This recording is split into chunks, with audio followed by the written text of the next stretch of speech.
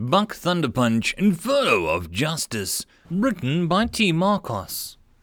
The ship fell out of hyperspace with a shuddering crash, the roar of the engines replaced by strident tones from a dozen system alarms.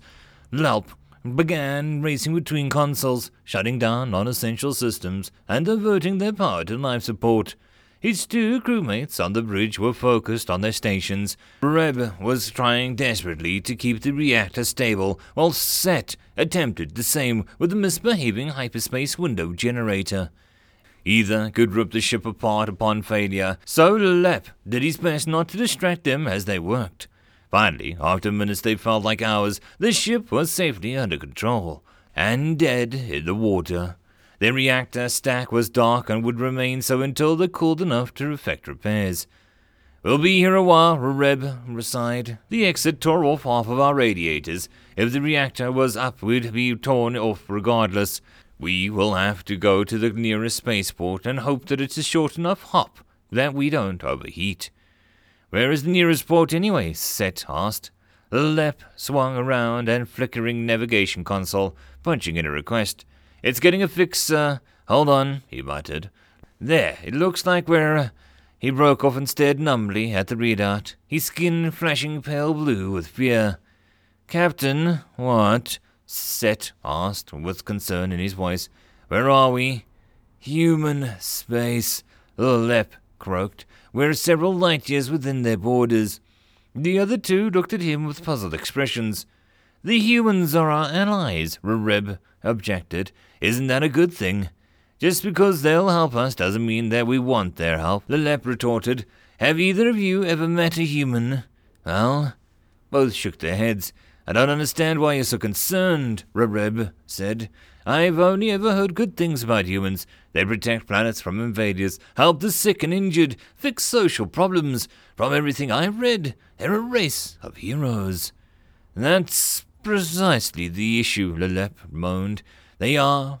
Every damn one of them, ever since the Larathi idiots that they are, decided to give them their prototyping technology." "We use Larathi prototyping," Set pointed out. "Everyone does. It's convenient. What does that have to do with anything?" "It's mentally controlled construction," Lep hissed, "and they handed it to a race of perpetually hallucinating fantasy-prone egoists, undisciplined apes that see well-focused patterns in every meaningless bit of data. They didn't have the control to handle that kind of power safely. It took a very little time before one of them managed to convince the prototyping device to modify itself, and then from there," he shuddered, "we have to leave as soon as we can." "But Captain, we can't go anywhere until the reactor cools," Reb pointed out. "We literally have no choice. He stopped talking as a horrid screech ran through the ship. The crew exchanged a look and immediately turned back to the status display. Flashing alarm lights appeared on the console monitor cargo bay containment, and in moments they were staring at a video feed of Aft Bay 4. The cargo in the bay had disappeared, replaced by a swarm of brutish creatures that were pounding at the hold's door with a worrying strength. Foam dripped from their fangs' mouths as they battered the hatch, denting the metal. "What in the Primarch's lights are those?" Reb asked in horror. "How did they get on the ship?" "It doesn't matter," Lep said quietly. "It's already started. We're going to be fine. Just try not to engage the narrative any more than you have to." "What?" Set asked. "Captain, I don't—" He was interrupted by a deafening crackle of static from overhead that resolved into a deep, gravelly voice loud enough to shake the dust from the structural beams of the bridge. "Come in, alien vessel," the voice boomed. "This is Captain Buck Thunderpunch of the Steel Raptors. Looks like you've got yourself a little rabbit space gorilla problem." As the crew was still bemused contemplation at the assaulted loud crash of echoes from aft, the video feed showed dozens of apparently rabid creatures pouring through the hatch and into the cargo bay, into the ship itself. "Don't answer," Lep hissed. "Don't engage with him at all. Those things are here for him, not us." The other two looked at him incredulously. "Respectfully, Captain, they're not running towards him," Reb said. "It's accept his help or die." Lep shrugged and shook his head. "Don't say I didn't warn you," he sighed. "Captain Thunderpunch," Reb responded, keying in the communicator. We're dead in space and have some sort of large aggressive life form on our ship. Any assistance you can render would be appreciated." "10-4, compadre," came the deafening response. "Hang tight. Old Buck Thunderpunch will handle this. Old Buck Thunderpunch's name ain't—" There was a crash from the bridge door as it was battered aside in a terrifying strength.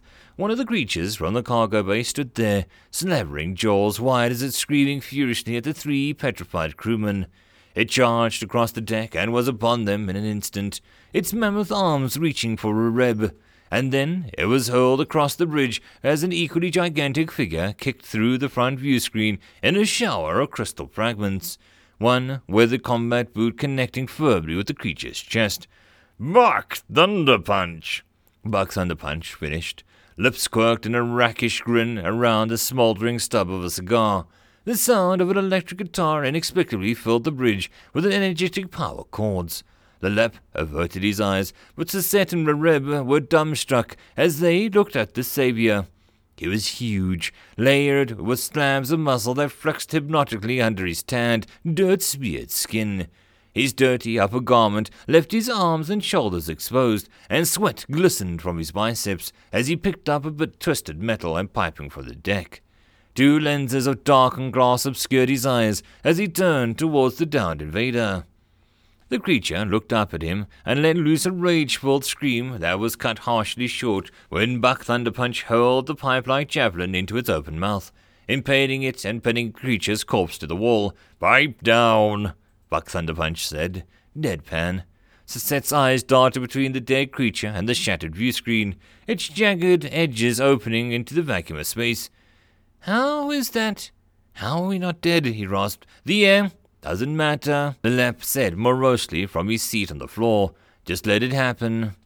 More screams came from the back of the bridge as creatures hurled themselves through the door at Buck Thunderpunch, who had produced a massive combat knife seemingly out of nowhere. He brandished the knife in one meaty hand as the other curled around a fist and slammed into the attacker's face. Sisette and Reb stared and transfixed as the combat unfolded, with enthusiastic accompaniment by its disembodied guitar.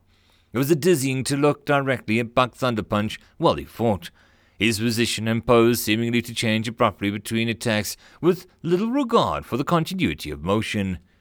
"I don't understand," Sisette croaked, his eyes wide at Buck Thunderpunch through the gorilla out of the hole in the view screen. Its screams carried clearly through the bridge as its head swelled up and burst like a shower of gore. "None of this makes sense. We're being saved," Lelep said, pronouncing the word like it felt the foul taste in his mouth. "Isn't it wonderful?" "It's alarming," Reb said, watching Buck Thunderpunch pull out a gigantic revolver and punch another gorilla in the face. It flew backwards as if it was hit by a meteor, slamming into another behind it. "I'm beginning to question what I thought I knew about physics." "Don't think about it too much," Lelep advised. "Physics is working normally. It's just not the most important set of rules right now." Sisette stared at him. "But that's not how the universe works," he objected. "That's your opinion, not his," Lelep said, as a metal bar flew across the bridge and embedded itself into the wall directly beside Lelep's head. The other 2 flinched and cried out, but Lelep merely glanced at it and rolled his eyes. "Dramatic," he grumbled. "Just sit down and wait. It'll be over soon." They watched as the gorillas continued to pour into the bridge compartment one by one, each receiving a punch that left them sprawled across the deck. The bodies of the fallen seemed to vanish whenever the crew's attention was elsewhere, save for the corpse still hanging pinned from a pipe. Finally, the stream of attacking gorillas tapered off, and one particularly large specimen was the only one left. Unlike the others, it was dressed in a black martial arts uniform and brandished a slightly curved sword. It threw a small spiked disc at the metal at Buck Thunderpunch, who picked it out of the air effortlessly before countering with a punch to the gorilla's face.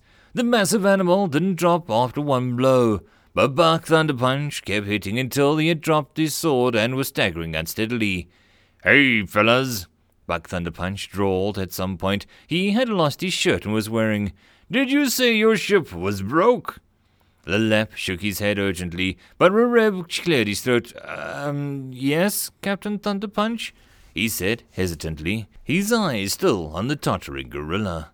The reactor stack needs to cool before we can. Buck Thunderpunch don't know much about reactor stacks, Buck Thunderpunch replied, readying a boxing machine pistol and turning to punch the gorilla in the stomach. It let out its breath with a gasp and hunched over. Buck Thunderpunch grabbed the entire head in one hand and dragged it towards the navigation console. Oh, here we go, Lelep muttered, staring dully forward. Buck Thunderpunch slammed the gorilla's skull into the console. It exploded in a shower of sparks, causing the gorilla's limbs to flail and jerk spasmodically for a few seconds before it slumped and fell to the floor. The console, nevertheless, appeared undamaged, and all across the bridge the power readouts were returning back to normal. Buck Thunderpunch shifted his cigar end to the other side of his mouth and grinned, displaying impossibly white teeth. Sometimes you just need to use your head, he quipped. Please kill me, Lelep whispered. All right, my blue amigos, Buck Thunderpunch said, with the guitar played a triumphant riff. Looks like you're all fixed up. Thank you, Sisette said dazedly. No problem, Mamacita, Buck Thunderpunch replied, ambling back over and pulling Sisette into a passionate kiss. After some time, he released the stunned crewman and adjusted his leather jacket and walked over to climb out of the hole in the view screen. You folks ever need help again, just holler for old Buck Thunderpunch, Buck Thunderpunch said, flipping them a lazy salute and climbing onto an impressively large two-wheeled motor vehicle. The engine roared loud enough to vibrate the decking, and an anomalous cloud of smoke issued out from the rear wheel as he sped off into the vacuous space. When it cleared, he was gone and the view screen was intact. What? Rereb said flatly. How? This is all on the Lothari, Lelep muttered. Bunch of irresponsible reprobates, the lot of them. He signed my memories, Sisette said, poking her suddenly generous chest where 1-800-Thunderpunch was scrawled in thick, blocky handwriting. Captain, I don't have memories. I told you not to engage the narrative, Lelep said, standing up to look around the pristine bridge. The only indication that something had happened on the ship was the gorilla corpse pinned to the bulkhead and a surprisingly buxom navigator. He could hear the faint roar of the Steel Raptor's engine echoing through the void. We should be able to make it out of here, he said at last. Set the course straight for a dock, though. We need to reach a port before the reactor realizes that he didn't know how to fix it. Rereb nodded and began to prepare the ship to depart. He seemed relieved to have an order to follow, even if it was a somewhat nonsensical one. Our species doesn't even have memories, Sisette grumbled, prodding the anomalous revision to his torso. Yes, well, Lelep said warily, that's your opinion, not his. End of story number 1.